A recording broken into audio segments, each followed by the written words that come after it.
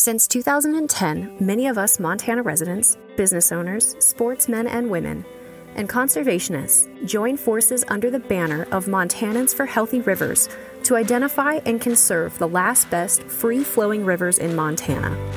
Some of the greatest river stewards and boots on the ground helping to protect our rivers day in and day out are guides. From a guiding perspective, I can tell you that sustainability and preservation is my ultimate goal. My name is Kinsley Scott. I'm a Montana native and guide, and I have been with Montanans for Healthy Rivers for years now. Welcome to River Ramble Guides Edition. In this series, we will hear from guides and outfitters from across the state in various regions of the proposed grassroots legislation Montanans for Healthy Rivers Coalition is currently fighting for. The Crown of the Continent proposal would protect 200 river miles in the heart of Montana, and the Montana Headwaters Legacy Act would preserve an additional 336 miles of river within the pristine Greater Yellowstone ecosystem. Today we are chatting with a Montana native and seasoned outfitter, Jason Fleury. Jason owns and operates Trout Chasers Lodge on the banks of the coveted Gallatin. He is here representing the Gallatin River and Taylor Creek. Sharing his love for this place, Jason explains why protection of this area is so important.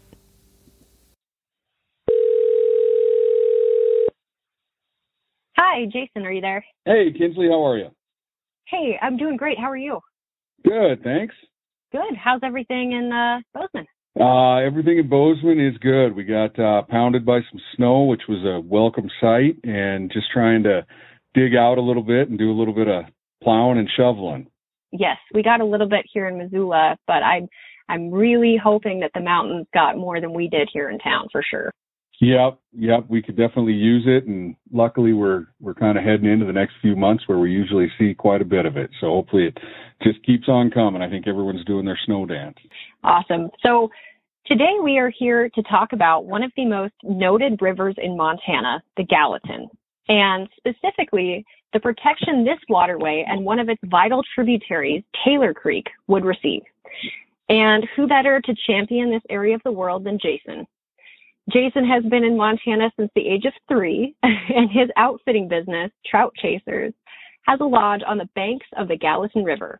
And late last year, Jason hosted Senator Jon Tester at his lodge for the announcement of the introduction of the Montana Headwaters Legacy Act into Congress. So Jason, for those that don't know you, can you please tell us a little bit more about yourself? Yeah, you bet. Super fortunate to partake in Senator Tester's announcement of the Headwaters Legacy Act. Obviously, when we were asked if we could help out on that, the answer was an absolute yes. And growing up in Montana and seeing the changes that I've seen over the years, albeit not a ton of years. I hope I'm not that old yet, but they've been pretty they've been pretty subtle, luckily, but I think it's one of those things when you're looking at what Montana offers, right, and across the state in our blue ribbon streams and even our not blue ribbon streams, right, is we're so fortunate here. And I think a lot of folks can take that for granted. And I know even myself sometimes, after seeing it for so many years, you don't notice those changes when you're staring at it every day. Mm-hmm. And seeing, the protection put on some of these waters is just a phenomenal thing to raise that awareness of what a tremendous opportunity we have here. And I'm fortunate enough to have started out guiding at a young age at 19 and kind of worked my way up through it and started a lodge on the Gallatin about I guess this will be our 18th or 19th season here coming up. And along with my wife, Julie, and 2 daughters, Annalise and Isabel, getting to see them enjoy those same things that I got to see as a kid, growing up on these waters. So it's a very fortunate life, and it doesn't come without a little bit of sweat at times and a lot of hard work, but it's something I definitely love. That is fantastic. And it sounds, sounds like a great thing that you're able to offer your family. So, Jason, let me ask you, what rivers nowadays do you spend most of your time on? And this doesn't necessarily have to be guiding. It could be for your own personal fishing, if you ever have time to do that as well. Yeah.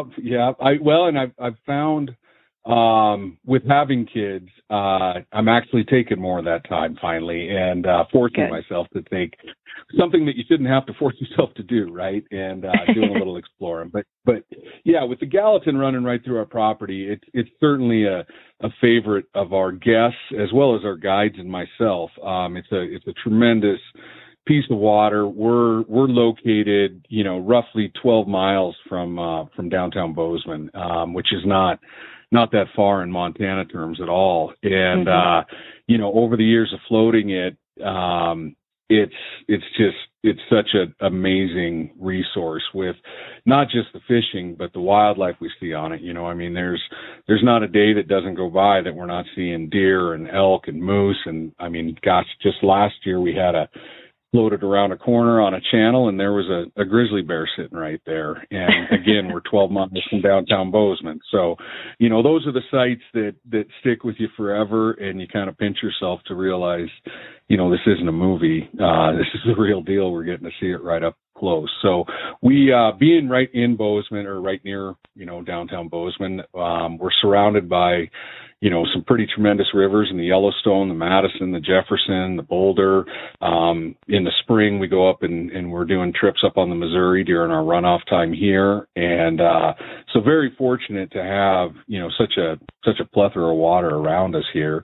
And, so we hit those as much as we can. And as as well as anyone, the guide season is pretty long and pretty hectic, but, we do, my wife and I have kind of made it a point that every year we finally started taking a few days in August before school starts back up for our kids, and we take them on a camping trip in Montana and go explore either waters I haven't even seen yet, which is hard to believe that there's still plenty of them out there, or revisit some of the ones that I used to visit as a kid. And being on new water or being on water you haven't been on in a long time is always a treat. I agree. Yes. Growing up here in Montana, I feel so fortunate to have the upbringing that we have had. And I know your daughters will feel the same way later in life. So that's fantastic. Yeah, it's hard to actually realize sometime how fortunate you are, and you just want to share that, not only with my daughters, but with our guests every year as well. Absolutely. That's a perfect segue into what we're talking about here today, the Gallatin and Taylor Creek. So the Gallatin, under this protection, would receive 39 miles that would be safeguarded from the Yellowstone Park boundary to the confluence of Spanish Creek. Its tributary, Taylor Creek, would gain 18 miles of protection from the Lee Metcalf Wilderness boundary downstream into the mouth of the Gallatin. So, Jason, for those listeners that aren't familiar with this area, can you please kind of drop us a pin and give us a geographic location of where we're talking today? You bet. We're southern Montana. Depending upon who you talk to, some will say we're on the edge of South Central. Some will say we're right on the edge of Southwestern, and I think they're both probably right. So kind of, right there in southern Montana, right on the, outside boundaries of Yellowstone National Park from the west entrance there. And, it's, like I said, you've got quite a few rivers right around us that flow right in, with the Madison, the Gallatin, and the Jefferson at the headwaters of the Missouri River. So we're right in the heart of it. So let me ask you, in terms of the Gallatin, where does this body of water originate and what does it flow into? And if you could, too, give us an idea of where Taylor Creek comes into the equation as well. You bet. So the Gallatin starts out of appropriately named Gallatin Lake up in the park, which is actually, it starts in Wyoming as much as, Montana claims it. And anyone who grew up in Montana will tell you Yellowstone Park's in Montana, even though it's a very tiny sliver that's within Montana, right? But it starts in Wyoming, right? And then it flows 120 miles all the way on down, as I mentioned earlier, to join up with the Madison and the Jefferson to start start the Missouri. And then Taylor Creek, which is how it's listed in that, Headwaters Legacy Act, is commonly referred to as the Taylor's Fork and around here. And it actually dumps into the Gallatin just to the south of Big Sky, roughly 20 miles, something like that, from Big Sky. So it's definitely up much closer to the park there. But both, the Gallatin and the Taylor's Fork or Taylor Creek are, pretty fun waters to fish. Awesome. So segueing into that, how would you describe, if you could paint us a picture of what the Gallatin and Taylor Creek look like, and maybe a little bit about the fisheries, not necessarily, how to fish it, but maybe a little bit more of a broad description of the ecosystem. The Gallatin, I'll start with the Taylor Creek there. It's definitely like a high mountain stream, right? It starts up high in the mountains. It's not exceptionally long, but then comes right on down through pine trees. It's got a great big high mountain meadow that it rolls all the way on through before entering into the Gallatin, kind of in a meadow stretch of the Gallatin before it tumbles down in through the canyon stretch, as it's referred to, which offers some pretty awesome Class 4 whitewater during high water, with House Rock being the most famous stretch of it there. And one of the best ways to describe the Gallatin is just ask people if they've ever seen the movie A River Runs Through It, right? And I love to give folks over in your neck of the woods a little bit of a hard time, in that A River Runs Through It was written about the Blackfoot, right? But it was they had to film it on the Gallatin because the Gallatin's so dang beautiful, which is just a slight tongue-in-cheek jab because they're both beautiful waters. But yeah, so a ton of people who've never heard of the Gallatin, when you ask them if they've seen A River Runs Through It, they go, "Holy cow, that's it," right? And it is, and it flows down through that canyon stretch, dropping in gradient pretty fast. It's got some white water, but it offers some tremendous pocket water fishing. And as it gets on down to about 10, 15 miles from Bozeman there, it opens up into the great big valley of the Gallatin Valley here, and turns into, more of a meadow fishery. Unfortunately, there's a pretty substantial amount of agriculture demand on it. So it definitely thins on out before it finally makes its way to the Missouri there. And as a fishery, that canyon stretch, it sees a lot of darkness and a lot of cold during the winter and even during the summer. So, and it's fast water. So as you can imagine, it's got a lot of smaller fish up in there. Some great rainbows, browns. We get cutthroats in there. It's actually got a few grayling in there, and we even occasionally catch a few brook trout, usually a couple of summer. As you come out of the canyon into the meadow and it slows out, the fish size increases, right? So we go up to 12 to 16 inches or so on average. And in the lower stretch here, it's certainly not uncommon to see fish, pushing that 20-inch mark and a few even up and above that. And there's always a few giants that are caught that I'd venture to guess come up from the Missouri at some point. So it's a great freestone river, offers amazing dry fly fishing throughout the year. Sometimes you got to work a little harder for it in those winter months, but there's great midges out there then, and we get your classic hatches, with spruce moss, caddis, salmon flies, yellow sallies, PMDs, tricos. The whole gamut is there, and with a little bit of walking, you can usually find some fish that are pretty willing to look up. Perfect description of it. Yes. And back to your note on the Blackfoot. Yes, that is so funny. I have so many clients that come to fish the big Blackfoot. And yes, the book was written about it, but it was not filmed here. None of it was, actually. And I will say the beautiful thing that came of that, when they came in the early 90s to film on the Blackfoot, it was in such despair that it actually led to one of the largest and most notable river cleanups and ecosystem restorations we've seen here in Montana. So I will say something good came of that. That's for sure. Well, and I'd even say, well, first off, you're exactly right. But the other good thing that came of it is, we get folks coming here because they know it was filmed here, and it hopefully spread out some of that interest level to come to Montana instead of just pounding it all in one area. Hopefully it spread that out a little bit. Awesome. So, Jason, let me ask you, why is this area of the world special to you? Wow. I think being lucky enough to have camped in this area as a kid, at many of the waters that I get to fish now today, and having a family and parents that, valued the outdoors, it certainly, at least as much as I do, it's always a fun day to take a new guest out and, have them catch a fish and realize, that's right there is where I used to camp when I was a kid, or where I used to go fishing, or, where I used to go swimming when I was a kid and stuff. And so getting to share that little bit of a glimpse of my childhood with them, it is pretty awesome. The other thing, it turns out it's not just a special place to me. That the growth in Bozeman is pretty astronomical. It doesn't take much to fall in love with the area. It's not hard to look at, right? So,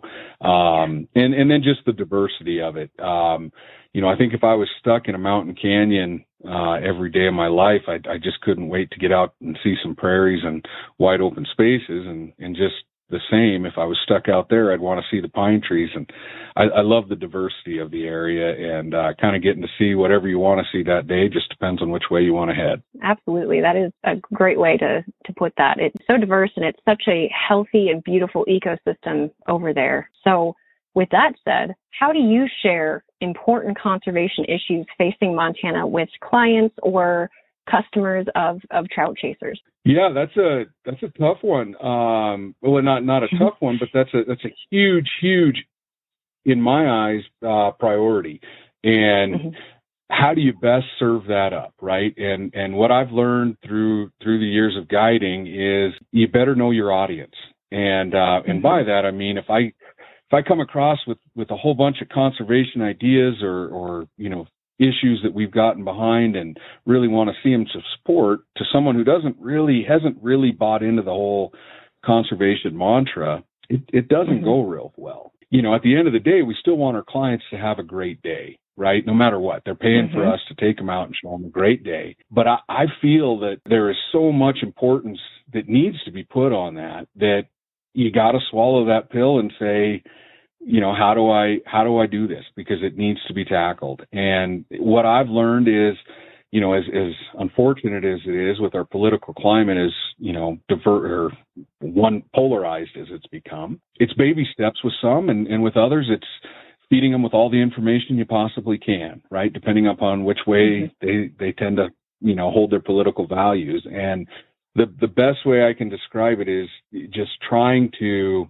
if someone doesn't understand the need to help preserve and conserve these places and make sure that they don't, go backwards, but actually continue to thrive, is help them understand that when they are falling in love with their day, that there's a reason they're falling in love with it, right? It's there's a reason things are as clean as they are, and it's because, I'm sure as you do, we pull over when we see someone left a little trash on the side of the river. It doesn't happen often, but when you do see it, I make it a point to roll over and drop the anchor and grab it and let them know we gotta help out where we can, right?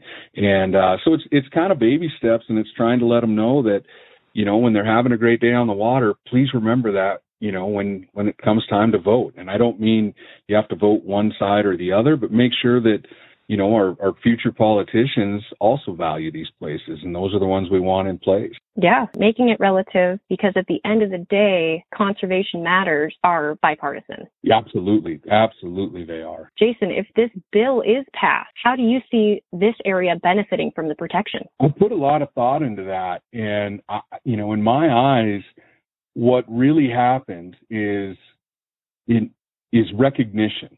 And by that, I mean, the national recognition it will receive for not just the Gallatin, not just Taylor Creek there, but, the 336 total miles in Montana is, people will ask, what is the Montana Headwaters Legacy Act, right? And why do we need it? And having a designation of a wild and scenic river, the protections are great, right? And in my eyes, it'd be great if they were even more stringent in a lot of ways. But what they do is they make people realize that you need a designation to keep these places as amazing as they are. And, the Legacy Act in and of itself, putting a designation on a river, is that the silver bullet? I don't think so, right? I think it's a huge bullet that we need, but I think it's a starting point, right? More so than a finish line of making sure people are aware that these places need to be protected. They need these protections in place if they're going to stay great for not just our kids, but hopefully, our grandchildren's grandchildren down the line. Yes. And it is.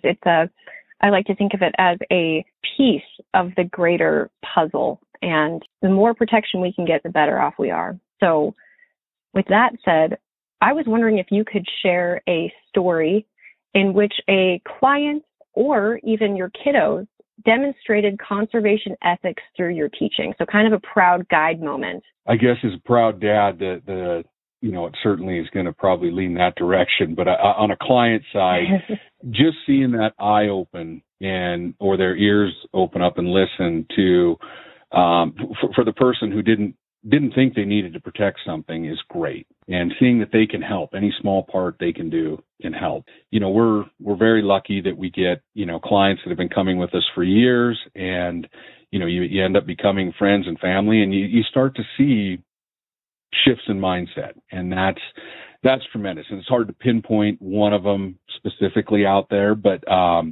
in thinking about conservation, that one of the prouder moments I've had that was an eye opener was actually my oldest daughter. And I was brought up in a family where, we started off with, throwing some worms on a spinning rod, and any fish you caught, of course, you had to grill it up and keep it. And, it was real funny because certainly running a lodge, we do, 100% catch and release. And we believe wholeheartedly in that, not just from what it does for the river itself, but also why would I want to take away a memory that could be had by somebody else? Let's put that fish back so somebody else can have that same memory potentially, right? And my oldest daughter has been brought up with that. And I actually had a family friend that said, gosh, I want to take my kid out, but where can we go and catch and kill a bunch of fish so we can cook them up? Because every kid wants to keep them and cook them. And I said, gosh, I don't think that's always the case. I think that's because that's what you taught your kid, right? And we kind of had a discussion on it, and he was pretty well set that was the case. And it turned out a week later we had some guests at the lodge, and they had some kids that were about my daughter's age, who was 5 at the time, and her newfound friend, right, in this client's child, asked about going and catching and keeping a fish. And Annalise just turned and asked her, she goes, why would you want to keep it? That would kill it. Why wouldn't you want to let it go so somebody else can catch it too? And the little girl looked right at her and she says, yeah. And she starts crying and she turns to her dad and says, Dad, I don't want to kill one. I want to let it live, right? And it was like this aha moment where my daughter's teaching conservation to another child, right? And it just, it really warmed my heart. And, fast forward, she's now 10 and she's getting ready to do this unwaxed museum project. And she happened to choose Bud Lilly on her own and, started doing her research as kind of the, one of the leaders in catch and release in Montana, and then came to me and said, Dad, do you know his daughter was the first woman guide in Montana? Mm-hmm. And so moments like that, right? I just, to start it early is the best thing in the world, and it shouldn't be a mind shift at a later date, right? Like you can't start it early enough.